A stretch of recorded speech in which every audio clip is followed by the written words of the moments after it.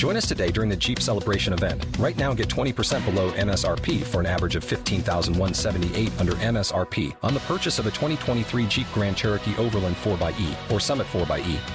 Not compatible with lease offers or with any other consumer incentive offers. $15,178 average based on 20% below average MSRP from all 2023 Grand Cherokee Overland 4xE and Summit 4xE models in dealer stock. Residency restrictions apply. Take retail delivery from dealer stock by 4/1. Jeep is a registered trademark. Dose of Leadership Podcast, episode 187.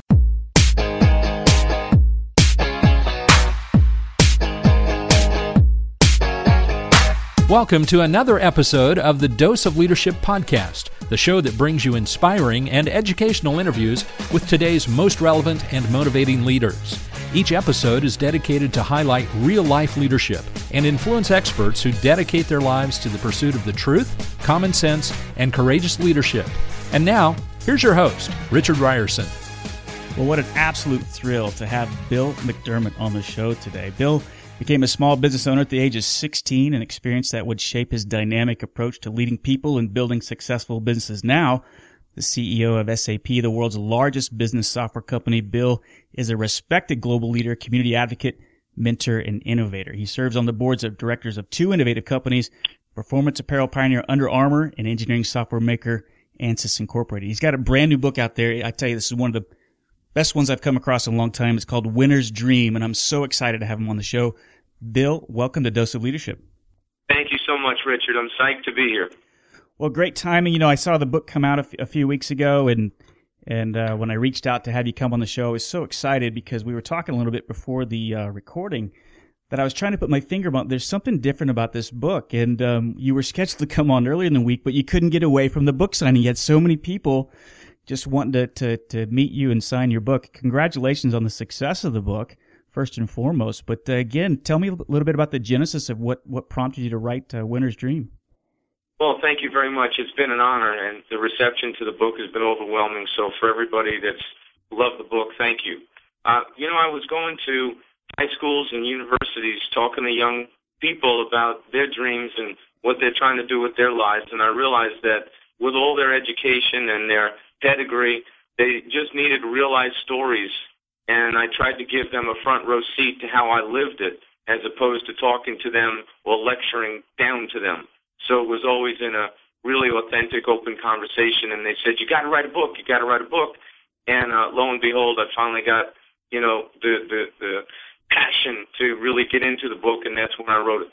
You know, one thing I like about it, is, especially when you pick up the book and you really start reading it, you see the kind of the humble, authentic beginnings you come from. Talk to me a little bit about that. I usually ask people at the beginning who your heroes are, but already from the get-go, I knew it was your mother and your father played a huge influence. But talk a little bit about your kind of humble, authentic beginnings.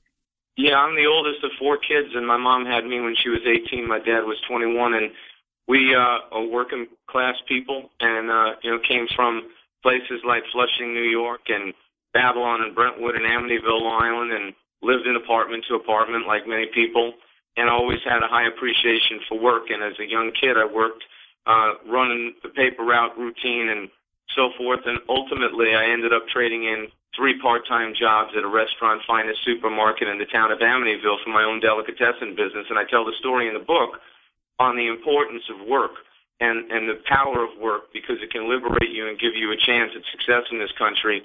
And if you like, starting the deli at 16 years old with 5,500 notes, 7,000 with interest means you pay back the loan in a year or you're out of business, kind of gave me a real first-hand view of what it was like to run a company early on. And I love the fact that you talk about early on, too, that your parents gave you the permission to dream big, and that is so critical. A lot of times as I've talked to people and as I've really gotten involved in group coaching and talking to people, you never realize, and being a parent myself, how much influence you actually have over your kids. That awareness, even something innocuous, can change a kid's life forever. So I think it's great that your parents early on, kind of gave you, as you put it, that permission to dream big. Do you think without that, is that a main reason why you're at where you're at today? Well, I think the idea of my personality was just really to want it more. In the early days, you want to make a few bucks so you can, start to get a little bit of personal freedom and obviously give some back too. But in the delicatessen, I realized that it was a great opportunity to really trade in 3-time jobs and kind of get a life and focus on one thing.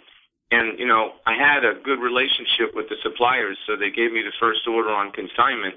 And I knew the customers, there were the senior citizens that wanted to have things delivered. There were the blue-collar workers that were rich on Friday and broke by Sunday morning. I could relate to that. That's how we lived.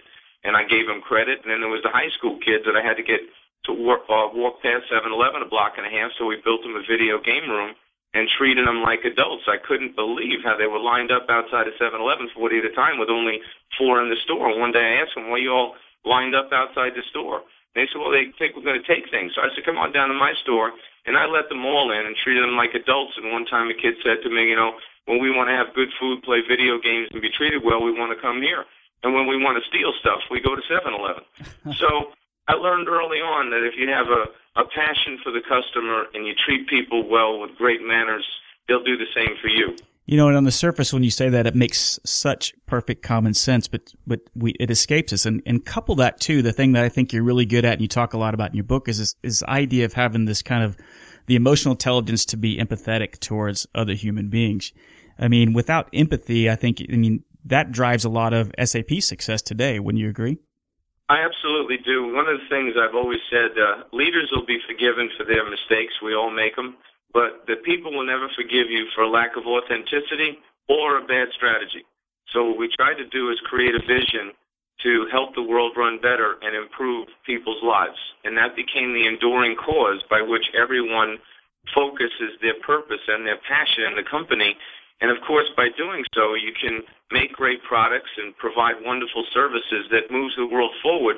And all the people feel that they're in service to a dream as opposed to a job. Well, so how do you think, especially when you look at enterprise level leadership, and this is always amazed me, and I've worked for large companies that are enterprise level, and it's so complicated, so bureaucratic. And when we talk about things like empathy or simplicity, sometimes you get hit with the resistance like, well, it's just not even possible. You see, because with this large size, that bureaucracy, that lack of empathy, the mandatory processes, the regulations, that's just part of the game. What is your take on that? The most important thing we can do is always keep our eye on the customer and have enormous empathy for the customer and the user of your technology. And if everything you do is in service to that one simple objective, everything gets, simple. For example, today's organizations have way too many management layers. Right. Managers are way removed from the customer. Too many managers are bureaucrats. They're constantly in their office doing email and looking at spreadsheets. They're reporting the news up as opposed to being on the front line helping the people get the job done. Therefore, I think we have too many layers of management, and there's too much clogging up the system. We have to get lean in these companies and really get focused and determined around delivering great products and services to the customer, and recognizing that the people on the front lines need air cover from their leaders. They don't need to be left out there alone trying to figure things out. So leaders that are relevant, they're on the front line, they're either making great products or selling great products or being in front of the customer to help understand what the next great product should be. These are the leaders that will run companies in the future, the ones that are really content to report the news and hide behind the scenes. They're not going to make it in the new world. What about accountability? One thing I talk about a lot, and I get a lot of feedback, people, how do you, it just seems like everywhere we look, and it seems like things are coming apart at the seams. And what drives me crazy, and I'll scream at the TV, or there'll be one failure after another, even in organizations, like no one's being held accountable. You talk about accountability a lot. How do you instill this sense of accountability in such a large organization? Well, the main thing is with accountability is you have to first make sure leaders understand that they're not just empowered to make decisions and actually empowered to get things done. It's a firm expectation, and you'll hold them accountable for doing so. In many companies, you'll find that decisions don't get made, and things just keep getting worse because no one's making the call. And a lot of organizations want to upwardly delegate every decision to the highest levels of management, which is the absolute wrong thing to do. So what I try to do is push the empowerment down as close as you possibly can to the customer and insist that managers are confident enough to make the call and have the courage to make the decision. By not making decisions, you complicate things and you elongate value to the customer, which is completely unacceptable. And yes, those managers must be held to account for not making the call. Oh, I love that you're singing music to my ears. I mean, one of the big things is pushing that kind of decentralized decision-making down to the absolute lowest level. But at the same time, understanding when you do that, you're still accountable for the decisions that those people make. That combination is so powerful. I wish more people would see that. It's so true. Pushing decisions up some hierarchical chain is only going to breed stagnation and mediocrity. So I love that you said that. The other thing is, I think leaders have totally forgotten the power of pageantry. It's very important not just to have a vision. Nobody gets out of bed in the morning to win the silver. Not only to go for audacious goals and get everybody to align to her or his personal goal in line with the organizational goal, but at the same time, when goals are hit, people are so busy being busy that they forgot to celebrate the fact that the people did something really great. And that should be celebrated. And I call this in the book the power of pageantry. The idea of setting audacious goals and dreams, actually aligning an exceptional plan to hit them, and then lavishly celebrating with the people.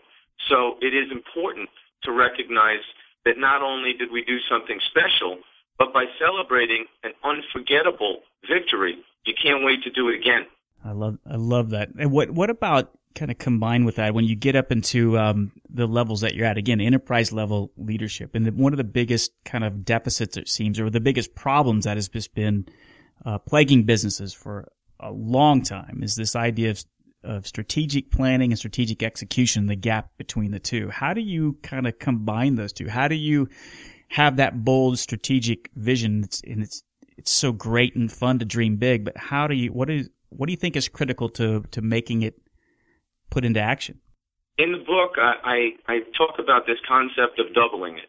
So in 2010, when I became co-CEO, the first thing I did is say, okay, now it's time to double the size of the company.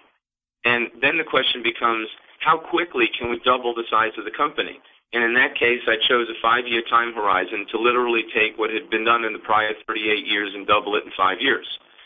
And then you do that around a purpose and an unbelievable, audacious goal, but you get everybody involved in the innovation cycle. For example, in that era, we were number one in business applications and analytics in the world.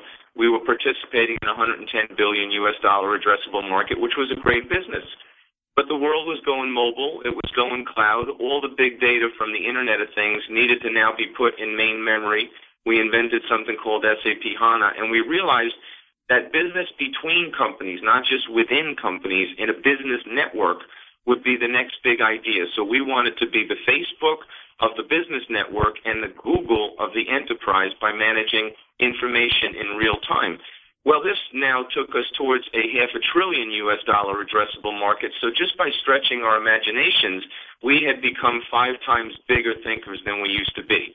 And then you put an unbelievable plan together, and lo and behold, you get 66,000 people in the pitch to help you, and great things can happen. Yeah. So is most of your energy is especially at your level? Like when you talk about your book when you became CEO, and you kind of laid out your strategy. You're excited to kind of lay out your strategy. You didn't give a lot of details, and that's by design, right? I mean, because your job as a high level leader is to constantly just communicate the outcomes and the intent. Is that correct? And then kind of leave the details to the people more on the front lines, if I can simplify it. Is that a good way to put it? There's a couple of ways I would put it. Richard, one way is you have to make sure your top leaders actually even know what the strategy is. Right. The first thing I did is I took all 250 of the top leaders in the company. I took them to Germany. I gave them the strategy, I role modeled it, and then I made sure they were comfortable in going into casual coffee corners and pitching it to the employees simply at coffee corners before they went back to their respective countries to pitch it to their people that, reported into them. And what I learned is a lot of senior people don't feel comfortable talking about their own strategy, right. And some don't even feel comfortable talking to their employees. So it's a very interesting dynamic. So you have to make sure you inspect that your top people get it. So when they go back to cascade it, the message is crystal clear by the time it gets down to everybody in the organization. I call this everybody needs to know what to do. And then, of course, when you put the bold plan out there, you have to think through the mathematics and the fact that it's realistic. It's going to be a difficult stretch, but yet mathematically, based upon your research and your beliefs, it's achievable. You never want to give the people something that they can't achieve, but then sort of let their imaginations come into play and let them think through the operating details on how they can tie the knot and make it happen, because they have to have ownership for it and believe in it so much that they can't wait to get out there and execute the plan. Oh, I love that you said that. It's so refreshing to hear from someone at your level, because it's so true. And I want to emphasize that point again, because it's so critical, and I think it's so missed in so many organizations, large and small, that what you were doing, you were maniacally spending your energy with you and your top leaders on communicating the vision. You weren't sitting in a room coming up with detailed plans and detailed timelines. You were spending all of your energy and focus on communicating the vision, right? Am I getting that right? Absolutely. Anything worth communicating is almost always under-communicated. Yeah. So you have to spend an enormous amount of your time over-communicating every aspect of your plan and make sure everyone in the organization can recite it as good as you, which means most plans should be so clear you could write them on the back of a napkin. I'm always amazed at these strategy documents and long PowerPoint slides that executives hang on portals that nobody understands, that are a total waste of time because people can't recite it in an elevator or at a bar. And it's got to be so simple that everybody knows what to do. Yeah, and there's the rub, the simplicity, which you talk about a lot. And again, one of the things I love about you is this kind of passionate about simplicity, but that takes a lot of hard work, does it not? I mean, just because it's simple doesn't mean it's not easy to get to that point. What is your thoughts on that? Michelangelo once said, the ultimate sophistication is simplicity. Simplicity is really hard. Yeah. If you look at the greatest artists in the world, the best athletes, the best leaders, they put so much into what it is they do for a profession. So it's perfect. That sophistication, that drive, the elegance, the complexity and all that can not possibly be overstated. Yet when you take the message to the people, you've got to have thought it through and condense it into such a simple format that anybody can understand it. So actually, simplicity is the greatest form of sophistication. Yet a lot of insecure leaders feel that they have to use fancy words, they have to have lots of content and material, and in the end, what they actually did is they took something that could have been relatively simple, they complicated it, and therefore failed. Yeah, it's the whole idea of playing office, I think, is the way you put it, right? Where we come in and I wow you with my PowerPoint, my business vernacular, and kind of beat you down with innocuous details to make you think we're accomplishing something when we're really not. Yeah, we have a rule, you can't play office. I have no interest in PowerPoint slides. I actually just want to have a conversation with somebody that knows their business and can teach me about their business, and we can talk about what they're trying to get done and how I can help them, and perhaps they can help me.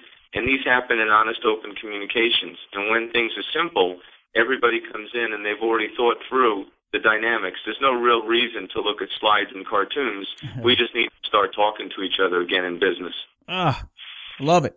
Give me goosebumps when I hear that. I guess, let me turn it in. A lot of listeners out there, they may be middle-level managers, supervisors, they're kind of caught in this kind of bureaucratic morass. Maybe some of these, everywhere we look, we're chasing KPIs, we're chasing spreadsheets to fill some innocuous report to make something from green turn to red on the dynamic, KPI board, whatever we're trying to do. What advice would you give to those middle-level leaders and on how they can best affect change kind of in the middle of that morass? They're not at the top, they're not at the bottom, they're right there in the middle, I think, which is one of the most difficult positions.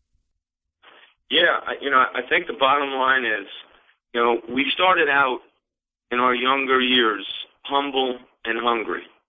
And I think we need to bring a sense of humility to the equation. When I went into Puerto Rico and they were number 64 out of 64, meaning in the book I tell the story how they were the worst performing operation in Xerox. And we took them to number one. I had a theme that was real simple, which is the people speak and I obey. So I spent the first 2 weeks reading Spanish for Gringos and learning a little bit about the language and listening to the people. And what I found just by listening to the people was all the answers. They basically wanted three simple things. One is they wanted a vision of where we were going. Two, they wanted to be inspired when they showed up at the office. These offices shouldn't be like prison cells, yet many of them are. And three, interestingly, they wanted their holiday party back because the prior guy was a cost cutter and took away the Christmas party. So I basically said, okay, if you had to envision the most audacious Christmas party you've ever experienced in your life, what would it be like? And they said, well, we would have Gilbertito Santa Rosa, who was the number one salsa singer and band director in Puerto Rico, play for us at the El San Juan Hotel. The next day I came back in and I said to the people, now that I've hired Gilbertito and I put a date on the calendar when he's going to play for us and I've already paid him in advance on his contract, I only ask you for one thing in kind, that we go from 64 to number one, because when we dance to Gilbertito, we want to dance as champions. Well, that year, like Seabiscuit, coming around the corner in the third quarter of the year, we climbed up to the number one spot in the month of December, and they danced as champions, number one in the entire corporation, and they did it in 1 year with a simple vision, an inspired environment, and the dream of dancing to Gilbertito. I got to Gilbertito somewhere around 2 a.m., and I said, look, you were so great and the people are still so happy, I'll write you a personal check to keep playing. And he said, no mas, senor, this is the closest I've ever been to death. Oh, that's a great story. But again, I think to highlight some of the key points from that is you went down there with the sales staff that was in last place and you just simply asked them what is it they want. You just simply, again, going back to the empathy and listening piece and finding out what they needed. Now, playing devil's advocate, some leaders would say, well, you can't treat them like that. They're just going to take advantage of you. But I just totally disagree. I mean, I think you proved the point that people want to do the right thing. They want to be motivated. They want to, do something bigger than themselves. They want to be part of something significant. And as leaders, if we can lay that groundwork, man, the sky's the limit, it seems like. I think that people are just, naturally programmed to want to win. Yeah. And I absolutely believe that the best leaders have one genetic thing in common. They have a generosity gene. Yeah. And if you can spread your generosity in a way that inspires people to want to dream and want to win, you're going to live the winner's dream.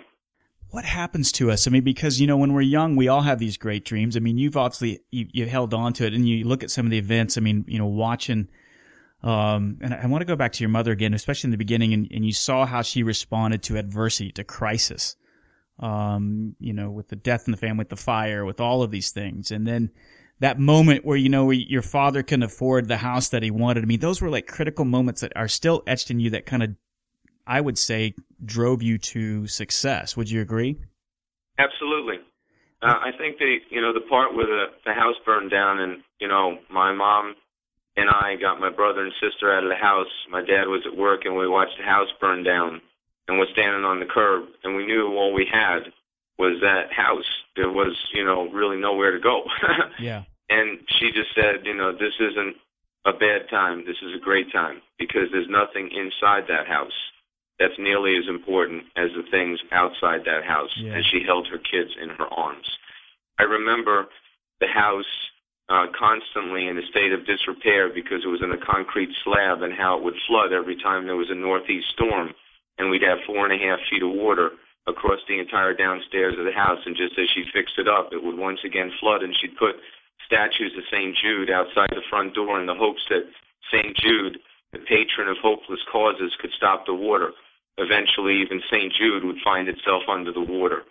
But through all these, including the death of a child, she always could see the better part of what was going on, the fact that we're a family and we have to stick together and we've gotten through worse, and we'll get through this, and things are happening for a reason.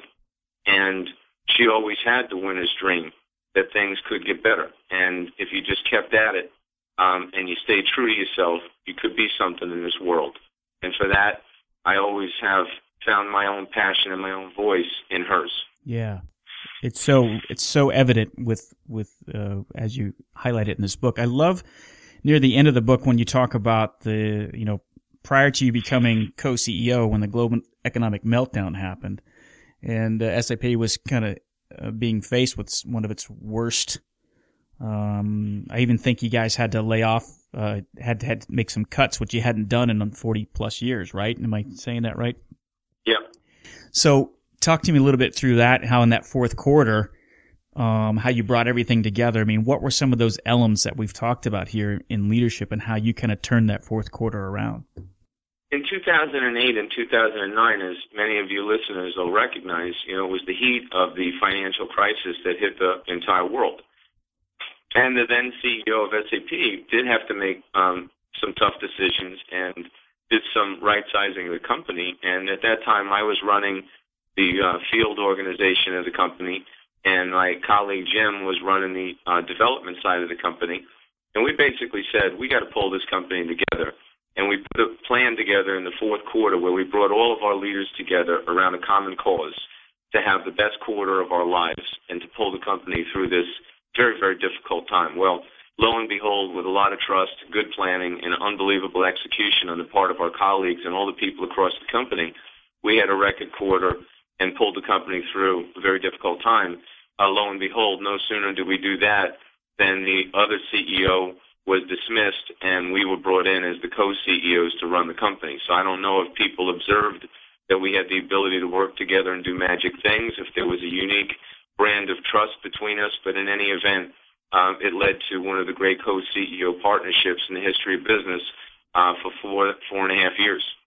It's interesting that, and it's an anomaly. I can't even really think of another example where you've got an organization where you have a co-CEO. Your co-CEO Jim Snabe, what a unique combination. How did you feel about that? Because every time I've looked, it's like, wow, you've got two chiefs. How is this going to work? How does that work for SAP? Well, the first thing is I'll never forget getting the call. I was in Arizona on my way to our Winter Circle trip for the top performers in Hawaii when the chairman and founder of the company called me up and said, the board voted unanimously to make you co-CEO. Will you do it? And I immediately said yes. After all, I had been waiting for that call all my life. But then I thought for a second, I'm like, hey, I better ask him now who the co is, Yeah. And he said, well, it's Jim. And I just said, that's perfect, So the first thing is that it was the perfect match because there was an enormous level of professional courtesy and trust between us before we became co's. And that's really an important element. The other one is there was a series of co-CEOs in our culture since its original founding between the original founders and then 3 or 4 different sets of co-CEOs along the way. So our culture was used to it, and that balance of power worked nicely in our company. And I think that, combined with just having an unmatched level of professional respect and trust for one another, enabled us to do great things for the people. But here's how we worked. And here to me is the one nugget of gold, the one secret to the whole thing. We always said, we're going to have our debates, but let's have our debates behind closed doors between us, because all we care about is the best idea has to win. And therefore, if it was Jim's idea that was better or my idea that was better, we'd simply look at each other and laugh and just say, that's the better idea, let's go with that one. Yeah. When you have people that trust each other at that level and can have a sense of humor about finding the best idea, you're going to get it done. On the other hand, most times this wouldn't work because most times you don't have that level of trust, that self-determination between two people where all that matters is the best idea and that we're both in service to SAP. That's a rare combination. Yeah, and I think it's a rare combination too. I don't know much about, I'd like to learn more about Jim too, but I think with you, even listening to you and reading this book and doing a little bit of homework about you, you do seem like that kind of level 5 leader that Jim Collins talks about in Good to Great, where you have an intensity of will and a humility about you, And I think, you talk about your humble beginnings and that carries with you and this great kind of foundation that your parents gave you. But again, a sense of humility, intense personal will, but your intensity is less about you. In fact, it seems like it's never about you. It's all about what's best for the company. Is that an accurate summation? Absolutely. I'm in service to the company, and I've been in service to all the companies and all the teams I've been blessed to work with. We will what we want. And all I do is try to guide the people to will what they should want. I think that's what good leaders do. And then align the whole thing to come together around what we want. And then we make it happen. But it's always the people. Everybody in leadership talks a lot about leadership styles and technology and enablement of strategies, and all those things are very important. But the thing that it always comes down to, and 80% of a good leader's time is always spent on building a great team and inspiring people to live their winner's dream. And we really in business need to get back to that.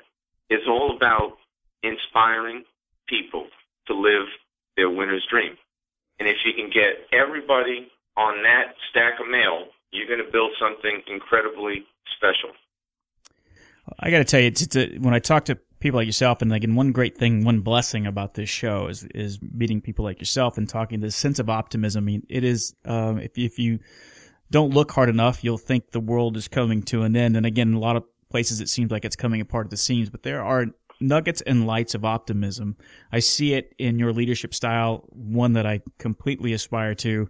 But I also see it in the younger generation, the millennial generation. And I know that's something you're passionate about too. I think I look at this, kind of resurgence of entrepreneurship and leadership, or being part of something bigger than themselves. I see that in the millennial generation that maybe wasn't necessarily in you and I. We're roughly the same. You're about 5-6 years older than me, but in our generation, what are your thoughts on that?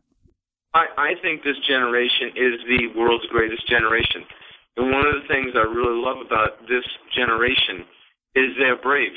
I think they have tremendous courage. And one of the things I especially like is they're very purpose-driven. They'll do things based upon a bigger purpose than just themselves. And I think there were prior generations that were trained, it's all about money and power. And this generation, I really believe it's all about purpose and courage. Yes. And they have a tremendous keen understanding of the digital world. And I place a great deal of emphasis on having millennial generation folks reporting to me directly and running big parts of our company, because I think you have to get those fresh ideas and that new perspective. For example, the social media aspect of running a company today cannot be overstated in its importance. This generation is the only generation born into the mobile device. So they understand things at a deeper level than prior generations, and we should celebrate that. The other piece about leadership is, we have to make decisions to build great companies, not for the next 60 days, but for the next 60 years. Right. And that takes a keen understanding of where technology and where the world is likely to go. And it also takes enormous courage, because you're always going to be fighting the people that want the short-term success, the instant gratification. But in some cases, we live in a world that if you go for too much instant gratification, you'll lose the future. And good leaders are always toggling that balance, and that's why I encourage, myself as well as our management team to have a good balance between people that understand how to get things done today. That's how you eat, but don't miss out on the dream. You have to dream and eat to run a great company. Oh, I love it. Well said. Well, guys, this has been such a thrill for me and so much fun talking, especially in its, again, refreshing and encouraging when I talk to enterprise-level leaders like yourself who see the common sense solution. It's easy to understand. It's difficult to implement for the reasons that you stated: the courage, the empathy, the simplicity is not easy. It takes a lot of hard, dedicated, intentional work. But I love what you do. I love Winner's Dream. I can't tell you again. I read a lot of books on the show, and this one is definitely up there, going to make it in a constant rotation for me. It's going to be a go-to. So I think it's tremendous work. How can people get in touch with you or learn more about you and the book? Well, we have winnersdream.org. which is a website that I started in combination with launching the book, where dreamers from all over the world are writing in with their ideas and their dreams. And it's amazing because one woman, she wrote in from India, and she said, I read the book 10 times in 7 days, and I was in a dark and depressed place, but I found out through your own raw life and the authenticity by which you told the story that nothing's perfect. And I didn't have to be perfect either, and now I'm back in touch with my dream. So I really love to hear from you and winnersdream.org, because we're going to do something with your dreams, and we're going to create a movement. The other thing is, the book is now on its 6th printing. It's a bestseller. You can get it on Amazon or Barnes & Noble or anything like that. You can get it in a Kindle version or The Voice. The one thing that I found is, you'll love this, Richard. I actually read the whole thing myself, and I did it in 18 hours in a little studio over a railroad track. And it was quite an amazing experience to relive your life in 18 hours. When I was done with it, my body was vibrating. I could barely move. But it was one of the most inspiring things I've ever done, and I've gotten amazing feedback that when people listen to it, they feel like we're having a one-on-one conversation, because we are. I wrote it for you. I told it to you as if we were sitting down having a conversation on the couch, and now people have responded extremely positively, and I am deeply honored for that. Yeah, you're the real deal. The book's the real deal. In fact, I might even check the audio version too, being kind of a radio buff myself, and audio. I think it'd be a whole different experience. That's a neat story. Kind of last fun question. By the way, I'll have links to all this on the post when it gets there, so people can easily find this. But kind of fun last question. If you could have the ultimate dinner party, alive or dead, you could bring 5 people to this party for this just amazing night of conversation. Who would those 5 people be? Well, I'd bring my mother and my brother. I'd bring my grandfathers and my grandmother. Oh, I love it. Says a lot just by, said who you would invite, and it's evident, that's helped to make you the man that you are. And again, I appreciate the answer. Guys, Bill, thanks for coming on the show. It's a pleasure to have met you. I'm glad to have had this time for this conversation, and I know my listeners got a lot out of it. Thank you very much, Richard. Great being on with you. Yeah, we'll talk again. Take care, sir. Richard invites you to become a part of the Dose of Leadership community. Visit doseofleadership.com and sign up to receive his free Common Sense Leadership ebook, a guide that highlights how all of us can learn to become calm, confident, consistent, and courageous in all aspects of our lives. Richard is also available as a speaker for your next event. Richard specializes in practical leadership and change management. He has a philosophy of inspiring everyone to think and act like a leader, which is based on timeless natural principles and common sense. You can get more info by visiting doseofleadership.com.